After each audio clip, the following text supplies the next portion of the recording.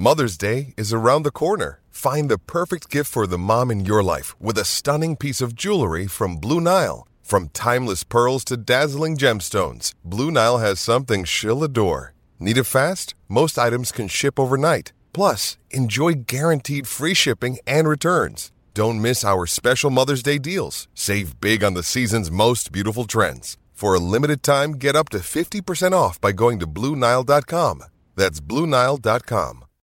When you need mealtime inspiration, it's worth shopping Kroger, where you'll find over 30,000 mouth-watering choices that excite your inner foodie. And no matter what tasty choice you make, you'll enjoy our everyday low prices, plus extra ways to save, like digital coupons worth over $600 each week. You can also save up to $1 off per gallon at the pump with fuel points. More savings and more inspiring flavors make shopping Kroger worth it every time. Kroger, fresh for everyone. Fuel restrictions apply. Another day is here, and you're ready for it. What to wear? Check. Breakfast, lunch, and dinner? Check. Planning for what's next and how to save for it? That's where Bank of America can help. For your financial to-dos, Bank of America has experts ready to help get you closer to your goals. Get started at one of our local financial centers or 24/7 in our mobile banking app. Find a location near you at bankofamerica.com/talktous. What would you like the power to do? Mobile banking requires downloading the app and is only available for select devices. Message and data rates may apply. Bank of America N.A., member FDIC. Hi everybody, this is the Cricket Badger podcast. Each badger marks the track with its own scent. His black legs are short but very powerful for digging. The name badger probably comes from the French word bêcher, meaning digger.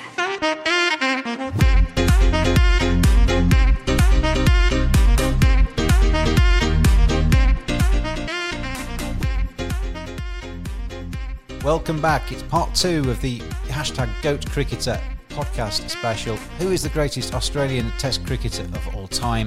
Myself, James, and Jarrod Kimber continue our chat as we look to find out who is the hashtag GOAT Cricketer for Australia Test match cricket. It's that Badger style. Shane Warne is your next one, and I guess that probably has a ripple of applause from around the world. A fine nomination, a very, very fine player. Yeah, I don't think there's much more that needs to be said about him. He basically revived a lost art. I think outside of Pakistan and maybe India, I think leg spin was really struggling around the world at that point. I don't think you'd have Tabraiz Shamsi in South Africa right now if it wasn't for Shane Warne. And so the ability of those sorts of things to happen, sort of says everything about him. He put so many revs on the ball that he basically bowled his finger and his shoulder into the ground. I think that had he been in an age where perhaps he could have been kept a little bit more, I think he would have been an even better bowler. But the fact that even with those injuries, he still, like early Shane Warne was great because he was unplayable. Late Shane Warne became great in a completely different way. There's almost a Richard Hadley-like trend, if Hadley was great in both eras, and Hadley wasn't great in the 70s when he was an out-and-out fast bowler. He became great later on. Warne managed to be great with natural gifts and then became and continued to be great when the natural gifts went away. I think that on its own says what a phenomenal player he is. And, to be an Australian spinner and stick around for that long in general is a phenomenal thing because, it's not the easiest place to bowl spin in the world. I mean, there's obviously that ball of a century against Gatting, but the thing I remember about the early Shane Warne was Richie Benaud on commentary. And Richie Benaud, obviously a fine spin bowler in his own right, but just purred watching Shane Warne. He could sense the excitement inside Richie Benaud because he just knew he was something special. But he went into kind of celebrity land, didn't he, as well? He was bigger than cricket at some stages in his life because usually cricketers, despite the fact that they're successful, they're all fairly normal guys. But Shane Warne kind of transcended and kind of went into pop culture as well, really. Well, Nike tried to make him into a huge thing. Nike's first foray into cricket, really, with Shane Warne. He had the Nike earring.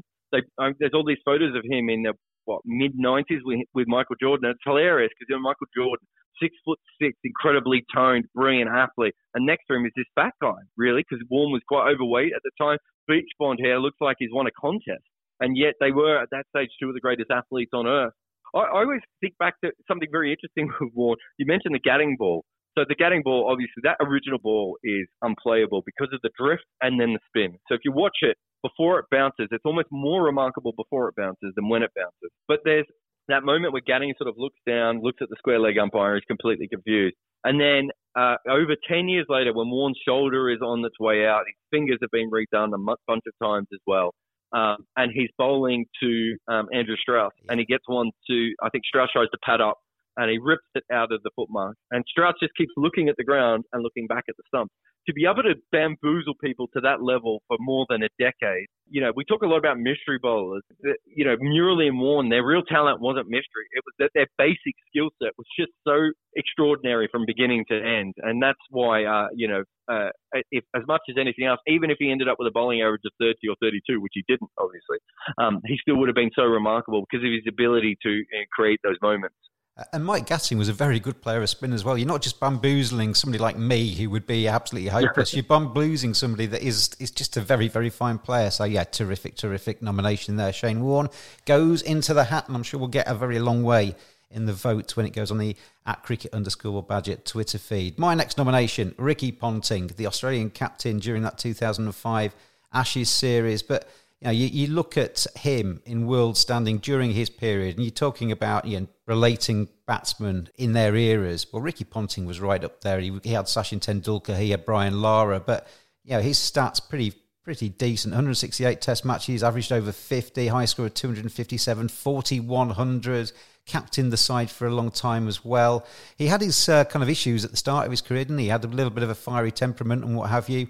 But he reined himself in. And I saw an interview with him. I don't know if it was on YouTube or on telly or whatever, but as a cricket badger, you tend to kind of like find your interviews where you can get them. And he was talking about his career, and I just thought the way he spoke about it and the way he'd kind of controlled himself and the way he maintained his career and maintained himself and actually improved as he got older, I thought was testament to himself. And, those stats stand alongside most people that have ever played the game. A really good player. The only thing I'd be interested to talk to you about, Jarrod, is I've always thought with Ricky Ponting, you look at the great captains, and it's easy to say, but it's easy to captain a fantastic side. I reckon I could have gone into that Australian side and won Test matches captaining that team. Because if you're in a bit of a hole, Glenn, you take that end, Shane, you take that end, we'll take a few wickets, we'll get ourselves back into this match. Was Ricky Ponting a fantastic captain? No, I don't think he was. I think in another country, I could almost see, I suppose he's a little bit like Alistair Cook. But I think in general, another country, I'm not sure he even would have been the captain, certainly not long term. But Australia generally likes to give it to their best batsman we kind of start with the idea of giving it to our best batsman, and we work back from there if that's not going to work. And as you said, he was never going to have a bad record because of the team he had. He wasn't. It's quite interesting listening to him now on commentary. He seems a lot better now. I think he played a lot on emotion in the way that he played. He's sort of this uber professional guy, but he also, there was a lot of him trying to take people down.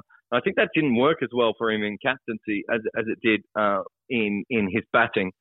Also, I think looking forward, I think people are going to maybe have Lara and Tendulkar ahead of him from that era. But the interesting thing about that is I think at his absolute best, he was as good, if not better than those two. It's just that they had much longer careers and had higher highs than Ponting did. And he really should have ended up with a best average in the high 50s. And he didn't, partly because he played on for far too long. But just undisputed great of the game.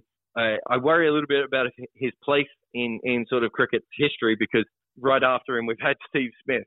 But, I know a lot of younger fans now are already saying to me, what was the thing with Ponting? I had someone on Twitter the other day going, I watched him bat from, 2010 onwards, and I don't get it. And I was like, you had to have watched him between 2000 and 2010 to really get how much better he was than anyone else. And also, he was probably one of the first cricketers outside of Asia, I would say, that, really took one-day cricket seriously. I had a huge interview with him one time, like a couple of hours, talking about one-day cricket. And he said it never occurred to him that one-day cricket wasn't as important as Test cricket. And that was, it's a really interesting thing, because that wasn't the view at that time. And, it's still something now. I know, having chatted to a lot of T20 specialists, they think some of their success is just because they've taken it seriously and other players haven't. But yeah, just a brilliant batsman who at times seems to make hundreds just despite the opposition. And, tough as nails, and, maybe not a great captain, but certainly one of the greatest batsmen that Australia's ever had, by a long distance. Really good fielder as well, wasn't he? Really good fielder, and he goes into the hat too. The Cricket Badger podcast is brought to you in association with tvsportsblog.com. Give them a follow on Twitter at tvsportsblog. Excellent sporting content. It's well worth a look. And give them a follow on Twitter at tvsportsblog. We'll go on to your fourth nomination, Jarrod Kimber. Who are you going to go for next? Steve Smith. He is, when he first came onto the scene, I didn't think he could bat at all. He played in a test match. He played in that test match at Headingley that you have already talked about earlier in the podcast, so that's quite handy, against Pakistan. He made 77 off the top of my head and smashed Dinesh Kaneria, handled the seam bowling quite well. I remember going into the press conference, I think it was me or Bryden Coverdale said to Ricky Ponting, this guy's just made 77. He bats, number 5 or 6 for New South Wales. Is he ever going to, bat in the top order for Australia? And Ricky Ponting said no. Now, that is, you've got someone who is a brilliant judge of cricketers in Ponting, someone who understands batting to another level, looking at Steve Smith and going, this guy is not a batsman. To go from that to where he is now is one of the most remarkable turnarounds of any cricketer that I think we've ever seen. Did you see what Justin Langer said about him when he first saw him? He was in the nets and he was giving him some throwdowns, and he just looked at him and he just, what on earth is that? What on earth is he doing? How's he going to actually make any runs? And then, he admits now that, he's the best batsman he's worked with. And it was those. I mean, you talk about that test match. I remember him coming down the wicket and absolutely smashing the ball onto the top of the rugby stand at the far end. He could see it there, but it was because he was so quirky, and all of that stayed with him. Obviously, he's still quirky. He's very quirky, but because of that, people kind of almost dismissed him, didn't they? From a technical standpoint, especially back then, he didn't make sense. We didn't have a nearest neighbour sort of analysis for him. There wasn't anyone who'd ever succeeded with a technique like that at that stage. I suppose looking back, if the closest batsman he is, it's funny, I remember, Don Bradman saying that I think I used to bat like this Sachin Tendulkar guy, whereas in actual fact, Don Bradman probably batted much more like Steve Smith in that they both did one very simple thing brilliantly, which is they both have taken away the channel outside off stump. So bowlers can't bowl there to them because where they hit the ball. So Bradman, if you got a bit too wide outside of off stump, he would guide the ball down to third man. So if you got a bit closer to the stump, he would whip you through the leg side. Steve Smith is very similar. He goes through point and through the leg side. And what that means is a normal bowler's defense against someone like that is just building a lot of pressure by bowling just outside of stump. You could do that to Ricky Ponting, and you could do that to Damien Martin. Most great batsmen, you can slow them down by bowling that line. You can't do that to Steve Smith. And we didn't have anyone to compare that to because it didn't really make sense at the time. And also, when you talk about that innings in Leeds, no one ever really doubted that he was a good player of spin. And he's continued to be a good player of spin. It's just that if you think about the moving ball, we all thought he would struggle against the moving ball. And if you go back to the Ashes that he did well, so he did well in 13, made 100, I think, but it was on the flat pitch. Or did he make 90? He made a score, I think, at Old Trafford.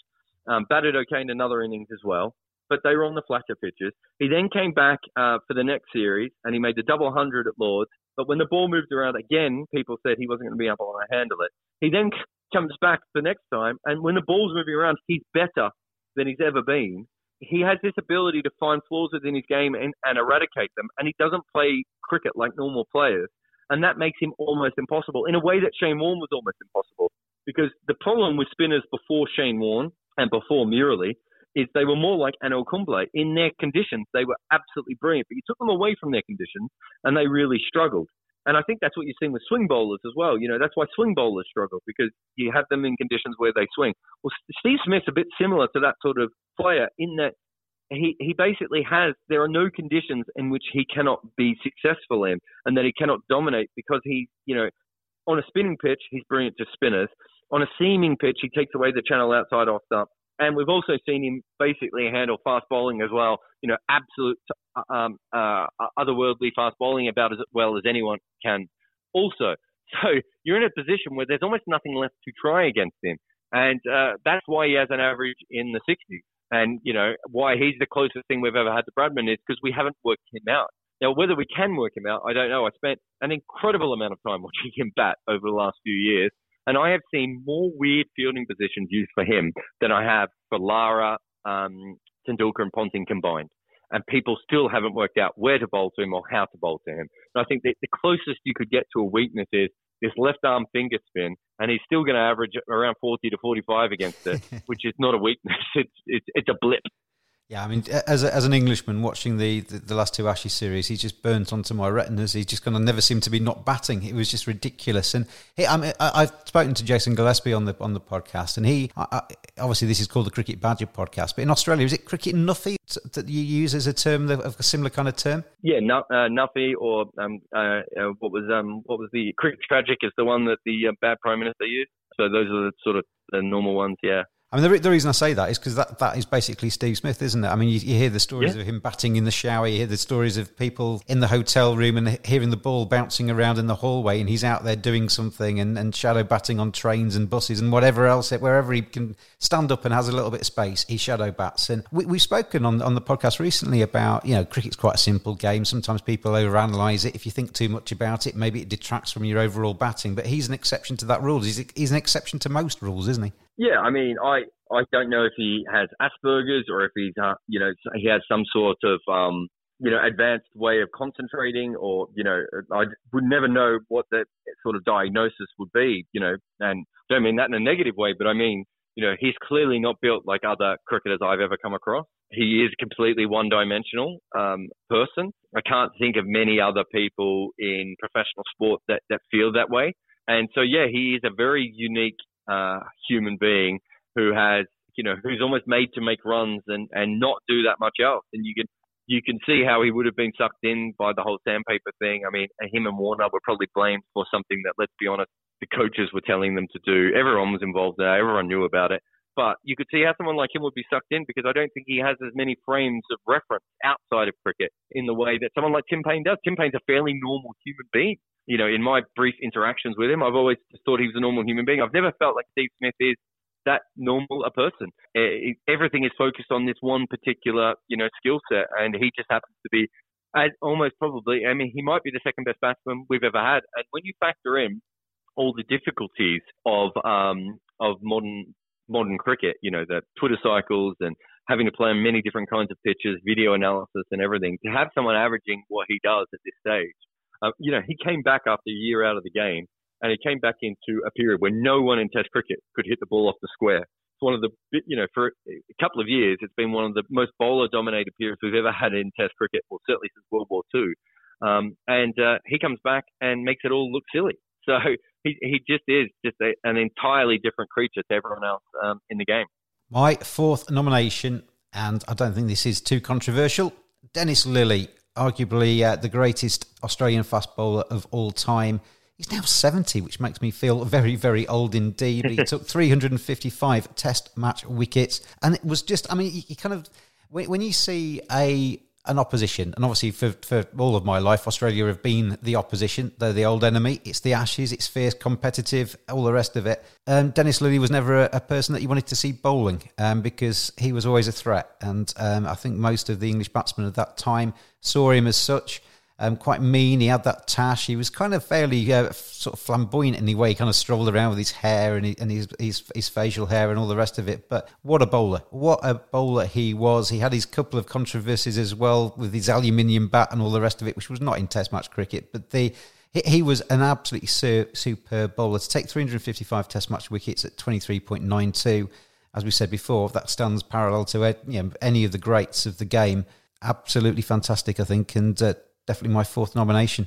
Yeah, I mean, just on his impact to Australia, if you listen to the movies and movie stars and things in Australia, radio broadcasts and early TV, around the 50s and 60s, people were still talking on TV and in radio with a very English accent. It was a put-on accent quite often, but there was still, Errol Flynn sounds more English than Australian, for instance, when you listen to the old movies. And I think there was still a real attitude of that. And it sort of started to break out in the late 60s and into the early 70s. And it was really the Australian rock scene, which sort of exploded from nowhere, and cricket, which did that. And so very much, you could say that the sort of birth of Australiana, drinking beers and mustaches and chest hair and, this arrogant, we hadn't really accomplished much as a nation. We basically decimated our indigenous population.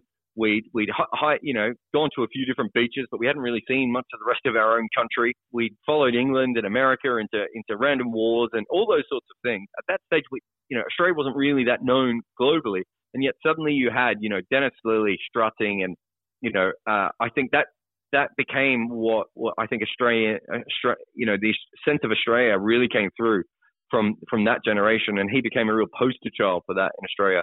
And it helped that he was an incredible cricketer. He's also a really interesting cricketer in that if you look at the early footage of him, he bowled very much like Wes Hall. So, Wes Hall was a huge figure in Australia, one of the most beloved overseas cricketers that there's ever been in Australia.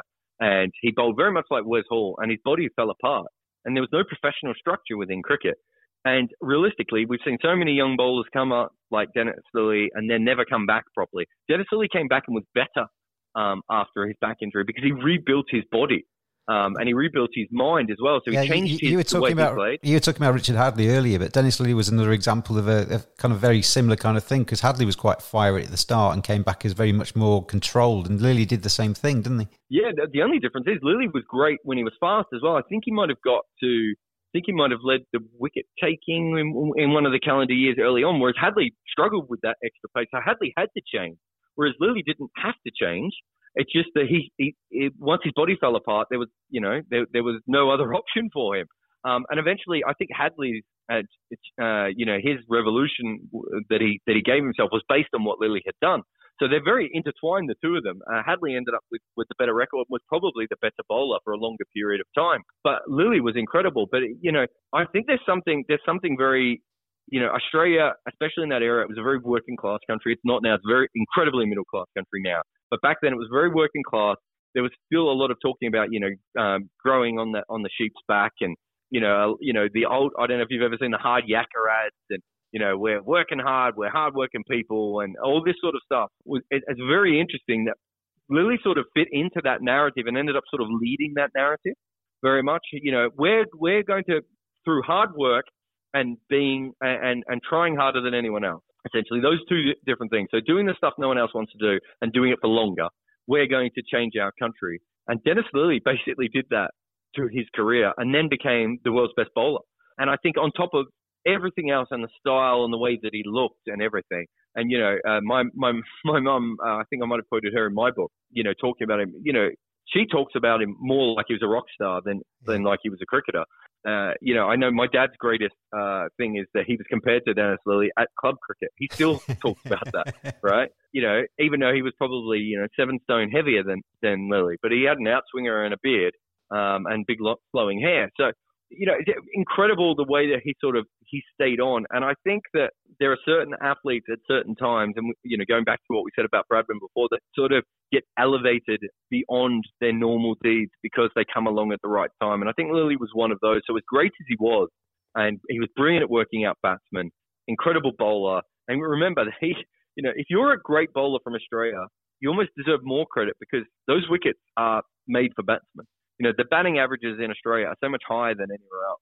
We almost have to mentally sort of bring the batsmen down a little bit within our calculations and push the bowlers up.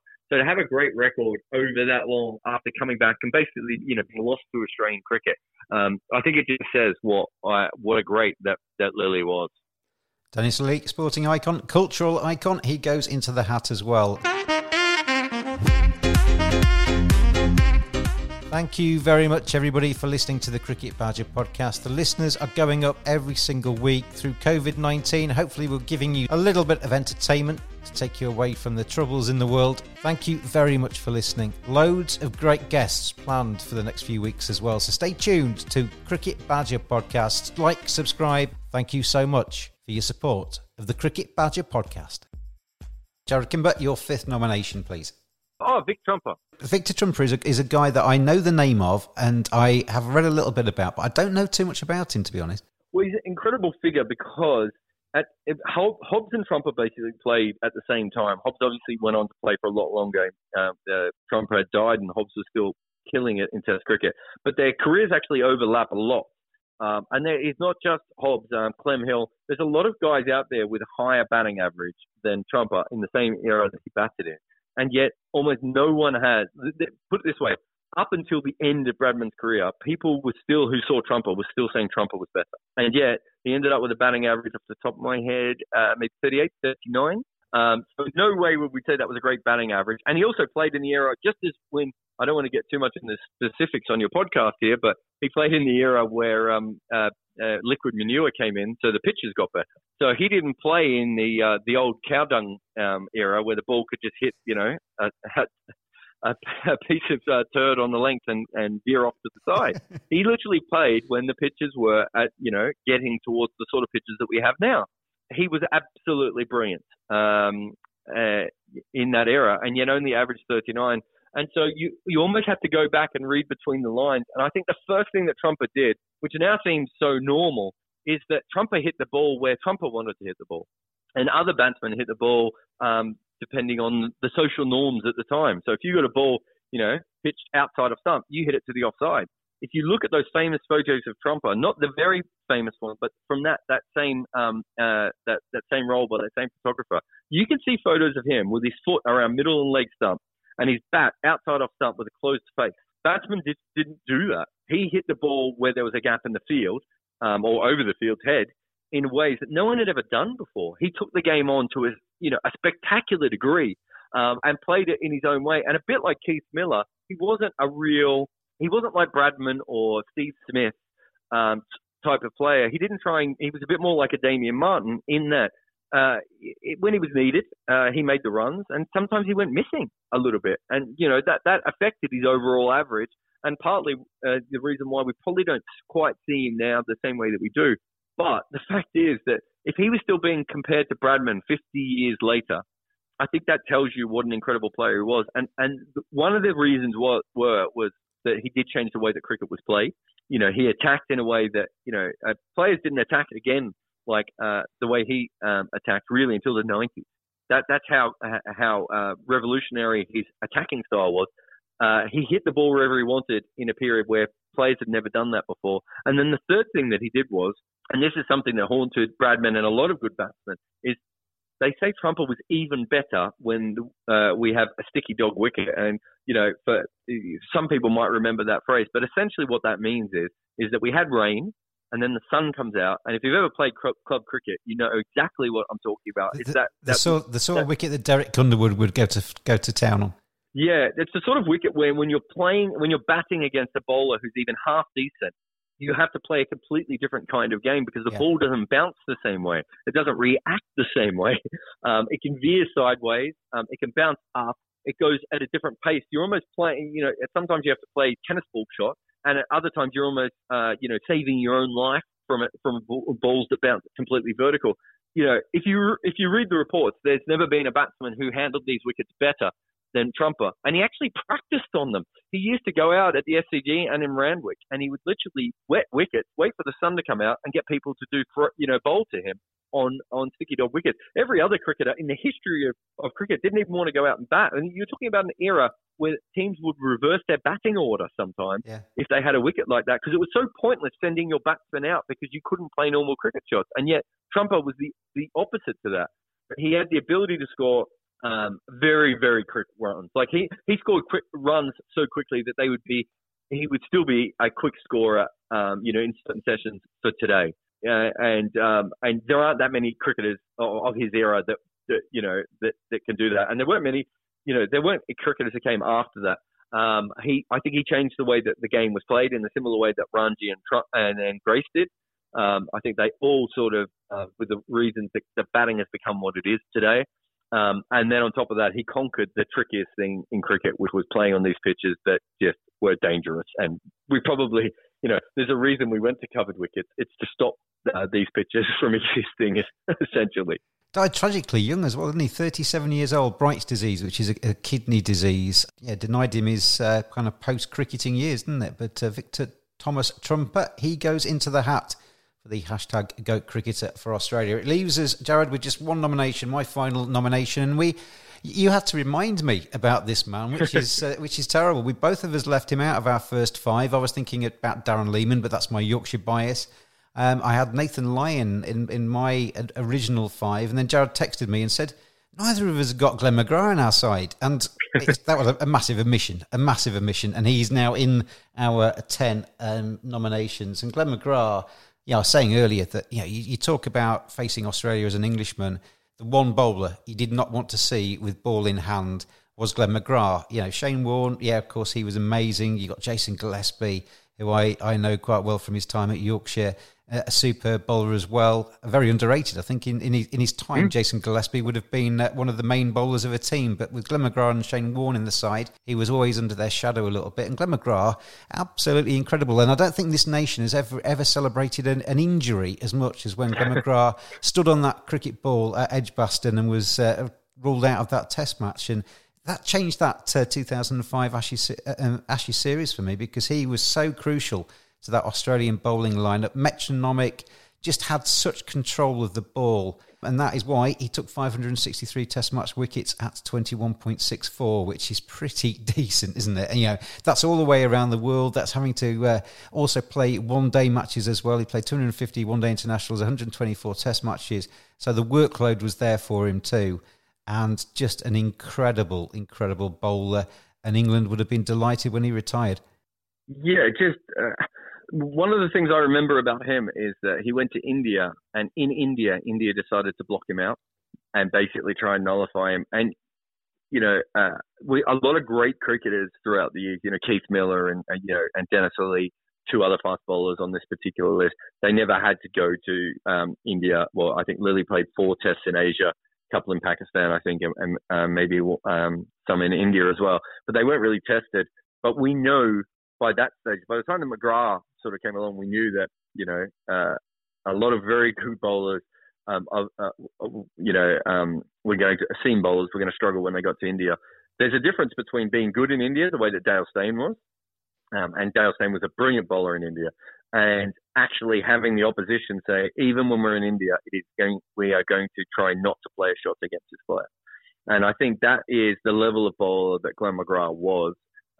Incredible looking back. I don't think there's any way that younger generations, especially if bowlers get faster and faster, they're going to look back at this guy who bowled mid-130s. He could bowl quicker than that when he was younger, but basically spent most of his career around mid-130s, who didn't swing the ball, who nipped it around a little bit. But again, I wouldn't say he seamed the ball as much as someone like Sean Pollock did, or certainly some other bowlers of that kind of era. Maybe even Kirtley seemed it around more than him. But the ability he had this elephant-like memory. The minute he saw a batsman, he would remember everything about them. If you ask him, who his 174th wicket is, he'll be able to tell you in a heartbeat. He remembered every shot a batsman had ever played against him, therefore. So he had he was like an analyst built into a cricketer. He was probably close to the most accurate bowler there's ever been. I did some research a few years ago to work out basically how accurate Yorker bowlers are. And it's very hard to tell. But essentially, we can't tell if they're always trying to bowl a Yorker. But my guess is, in more often than not, that a Yorker is bowled somewhere, a Yorker is accurately bowled between 25% and 33% of the time. McGrath was the only bowler I found who was over 50%. And we now know that, he couldn't hit a coin, and John Buchanan did the scientific tests with him and everything. But compared to almost every other cricketer ever, he just didn't bowl poor balls. And he had the height, and he had the wrist position, and he had this memory. And I would say Curtly Ambrose was a better natural bowler than him. Say Sean Pollock was a better natural bowler than him. I'd say Jason Gillespie was a better natural bowler than him. But when you put everything together with McGrath, the fact that he almost never seemed to have any sort of major injuries, the fact that he could bowl fast when he needed to and slow down when he needed to, the fact that he didn't rely on an outswinger, which a lot of great bowlers before him did, that he could bowl in any conditions in any country on earth. He just seemed to have this endless sort of stream of, skill sets. And when you look at him, he's basically not that much different to what, an England county bowler was at that time. It's just that he did everything in the 99th percentile. He was just at the very top of his game for every single skill set that he needed. And, people are going to, like I said, people are going to go back and look at these replay and go, this is the guy that took all the wickets? They're not going to get it. But you had to watch the hours and hours of pressure that he built into every spell and the ability to see the slightest error in a batsman. I think there are a lot of really great bowlers who are great because they bowl a lot of great balls. I don't know if McGrath bowled as many great balls as some of the other guys we've already mentioned. I just think he bowled so many balls in the exact right area to the batsman he was up against. And let's not forget, Lara spent a lot of his time just going, how am I going to face this guy? And if you're as good as Lara, Lara probably never had that conversation before in his life. I would imagine Mike Atherton still has nightmares about him now because he had him in his back pocket too. And I remember that the first day of that Lord's Test match in 2005 turned out to be the iconic series and the one that we all remember. But I remember England bowling out Australia and you're starting to think, hey, blimey, England are doing okay. Then you saw McGrath get the ball. On that first evening, he got the ball. I think he took 4 wickets and he bowled beautifully. And you just thought, oh, we're back to normal now. It's going to be Australia fighting back and this is all over. And Australia obviously won that first Test match, but then obviously England bounced back from there. But he was just somebody that, as an England supporter, you just never wanted to see him bowling because he was always capable of just ripping your top order apart. And you forget as well with the opening bowlers like Glenn McGrath that they're generally bowling against the best of the opposition batsmen, aren't they? And to take the amount of wickets he did with the control that he did, just a phenomenal player. And I think just one, it kind of goes across all of the Australians, really. I mean, as an Englishman, or an English boy, really, you kind of grow up watching the television. You grow up kind of almost trained to kind of hate the Australians because they're the opposition. They're the evil people. That's the enemy. That's the bad side. We want England to win. So I watched the likes of Jason Gillespie and Glenn McGrath and Ricky Ponting and stuff, and you're thinking, oh, I hope you lose. But then you actually meet them in your kind of professional life. You meet these guys, and you find out that they're actually the nicest guys that have ever walked the planet. I mean, Glenn McGrath is a very modest man as well, isn't he? He's very, I just kind of I really like that about the Australians. It's almost disappointing that you actually don't find the villains that you expect them to be. Yeah, and it's.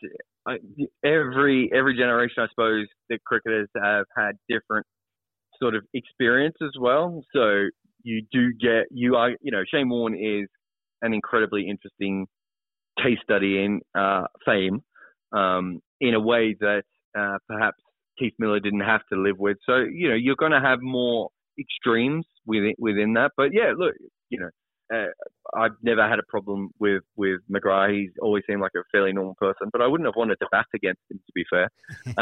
But just on the list, just to run through a couple of players that we haven't mentioned very quickly. Oh, you're going to cheat? You're going to cheat now and add some nominations in, are you? Go on then. No, I just think it's because Australia's been so good. I just think it's worth mentioning that Adam Gilchrist has missed out on this list. For Absolutely. Instance. I think his role in changing wicket-keeping batting is overstated when you look at the numbers because I think people are already starting to look for more batsmen, and obviously Alex Stewart did it before him, so he's certainly not the first one. But the impact that he had in a relative short time in Test cricket was phenomenal because he played it in a way that didn't seem to exist before him. We haven't mentioned Greg Chappell or Neil Harvey, both absolute out-and-out great batsman as well. Neil Harvey probably slightly forgotten just because he didn't play in as much, maybe as quite as a famous when he was older. So he played for the Invincibles when he was quite young. Fred Spofford was probably the first great bowler that we had in Australia, but also in cricket. A few other players out there like Clary Grimmett, and we haven't mentioned Steve Waugh, who, again, I think some of these guys have just been overshadowed by other players. Alan Border as a captain. So, it's an incredible list of cricketers that Australia have had over the years. And I think it's now undoubtedly, and I say this as a cricket historian more than as an Australian, but there's undoubtedly the best nation that's ever played the game. And it's such a hard thing to come up with a list here, like the sort of players who are going to miss out on this list. Like someone like Alan Davidson probably doesn't make the top 20 players in Australia. And he was probably the first truly great left arm seamer that ever existed, and more than handy number 8 batsman as well. And we've only mentioned Richie Benaud for commentating here. Richie Benaud, absolutely. You had Nathan Lyon on your list, as which would have had him as the third spinner. But Richie Benaud as a captain, a batsman, and a bowler is an absolute great, and would, for most countries, be an almost lock to be their captain. I'm not even sure how you'd slip him in to this team because it is so strong. And when you first gave me this list, I almost put Warwick Armstrong in, who is not famous today, but before Warwick Armstrong, Australian cricketers were known as the nice ones. And Warwick Armstrong came along and just the big ship just sort of said, no, we're not going to be that way anymore. And he was a horrendous human being on the field, and probably has laid the way for how Australia has played cricket for the next 100 years since, and was an incredibly interesting cricketer himself. Just so many, randomly great Australian cricketers. And it is one of the good things about, when I did do the history of cricket, one of the great things about, covering Australia and England is that there's so much information about these players out there. I think that so many other countries have had just as many good stories. It's just very, very hard to get the information out. And one thing that, because of England's obsession with Australian cricket, it means that and then Australia went on to have some great cricket writers as well. We've actually had the ability to keep on top of those, but certainly when it comes to looking at greats of Australian cricket, it's almost an endless list of the fact that Matthew Hayden doesn't get mentioned here, and and some truly some of the other great invincible players, Ray Linwell and those sorts of guys. It goes on and on and on, which does tell you just how great they've been. Per capita, I still think Barbados has got Australia beat, but when it comes down to it, it's a very special cricket place. Absolutely. I've had my 5 nominations. Jarrod's now had about 23, but we'll let him off that. But we've the 10 that we've mentioned on this podcast: Keith Miller, Bill O'Reilly, Shane Warne, Steve Smith, Victor Trumpet, Don Bradman, Damien Martin, Ricky Ponting, Dennis Lilly and Glenn McGrath. Jarrod, if I was to get you to select just one of those as the greatest of all time... Look, Don Bradman's the greatest cricketer Australia's ever had, and he's probably the greatest cricketer anyone's ever had. If I'm picking, I'd probably go with maybe Miller. Those 5 years or 6 years, whatever it was. No, it's probably 8 years, wasn't it? 9 years that he missed. Are very, very telling with him. But I think Bradman is the greatest cricketer that Australia's ever had, and probably that the game has ever had. And unless something incredible happens, and I can't wait to see it, I can't imagine there's ever going to be a better cricketer than Don Bradman. I'll tell you what, if he comes along, he's going to be worth watching, isn't he? He's going to be absolutely worth watching. Jarrod Kimber, it's been an absolute pleasure to have you on the Cricket Badger podcast today. We've gone through the Australians. You can have a listen out there to our nominations, and you can vote over the next few weeks at Cricket_Badger on the Twitter feed. We're going to pick out who is the greatest Australian Test match player of all time. Jarrod, thanks very much for your time, mate. No problem. Thanks for having me on. It's that Badger style. There we go then. That's the end of our discussion. The preliminary chats are over. If you tune into at Cricket_Badger on the Twitter feed, you will see me draw out the 32 names. And over the next week or so, we will decide collectively, with our votes, who is the greatest Australian Test cricketer of all time. My thanks, massive thanks actually, to Jarrod Kimber. I've never actually spoken to Jarrod before. We've both worked in cricket for a long time, but we kind of tend to go down different routes, I think, in terms of our working lives, and obviously being very much aware of his work. But a real joy actually to talk to Jarrod in the, I was going to say in the flesh, but as close to in the flesh as lockdown allows, down a telephone line. I think you'll agree, a great guest on the 2 parts of this Australian #GOAT Cricketer special. Really good, really knowledgeable, and I thank him very much again for his time in joining me on the Cricket Badger podcast. My thanks again to tvsportsblog.com. Give them a follow as well on @tvsportsblog. Thank you to them for their support of the Cricket Badger podcast. Please like, subscribe, leave a nice comment. If you've enjoyed the Cricket Badger podcast, don't leave any comments if you haven't. And I will now pass the baton across to you. Follow at Cricket_Badger, get those votes in, have some debates as well about who is the best Australian Test match cricketer. We will find out who is the greatest Australian Test match cricketer of all time. Got some terrific interviews coming up. I'll name a few names just to whet your appetite. I've got Billy Godleman coming on, the Derbyshire captain. I've got Keaton Jennings, Lancashire batsman and England batsman. And I also talked to Dion Craich, the former Yorkshire bowler. Really good chat with Dion as well. 3 of the nicest guys that you will meet in cricket. Billy, Keaton and Dion. Make sure you tune in. Until we meet again, Cricket Badgers, get those votes in. #GOAT Cricketer for Australia. Take care, look after each other, stay safe and healthy. And I'll see you very, very soon indeed.